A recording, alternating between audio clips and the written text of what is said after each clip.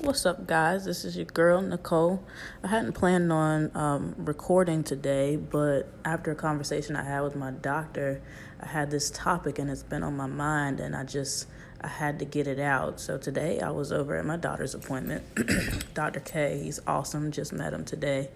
And he was telling me about his son, and his son plays soccer, and everybody that knows me knows that I've played and coached soccer before, and it's pretty much one of my most favorite sports out there.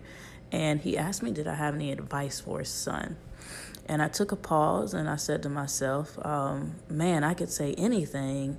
But then I told him, if I had any advice to give to him, it would be to practice, play hard, and win.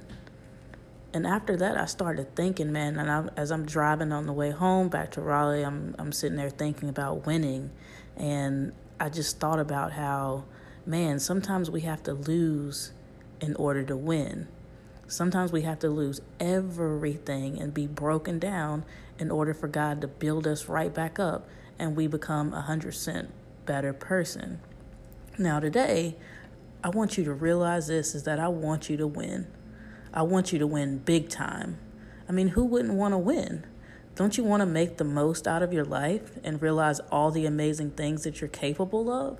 Just think, if you stopped with all the negativity that goes on in your life and stopped focusing on it, what a better person you would be. It's time to break out that negativity and realize that you can and you will win.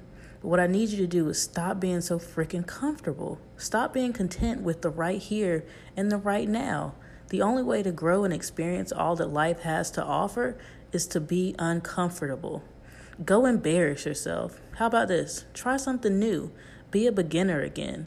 Go somewhere you don't know what to do or say. Just get uncomfortable.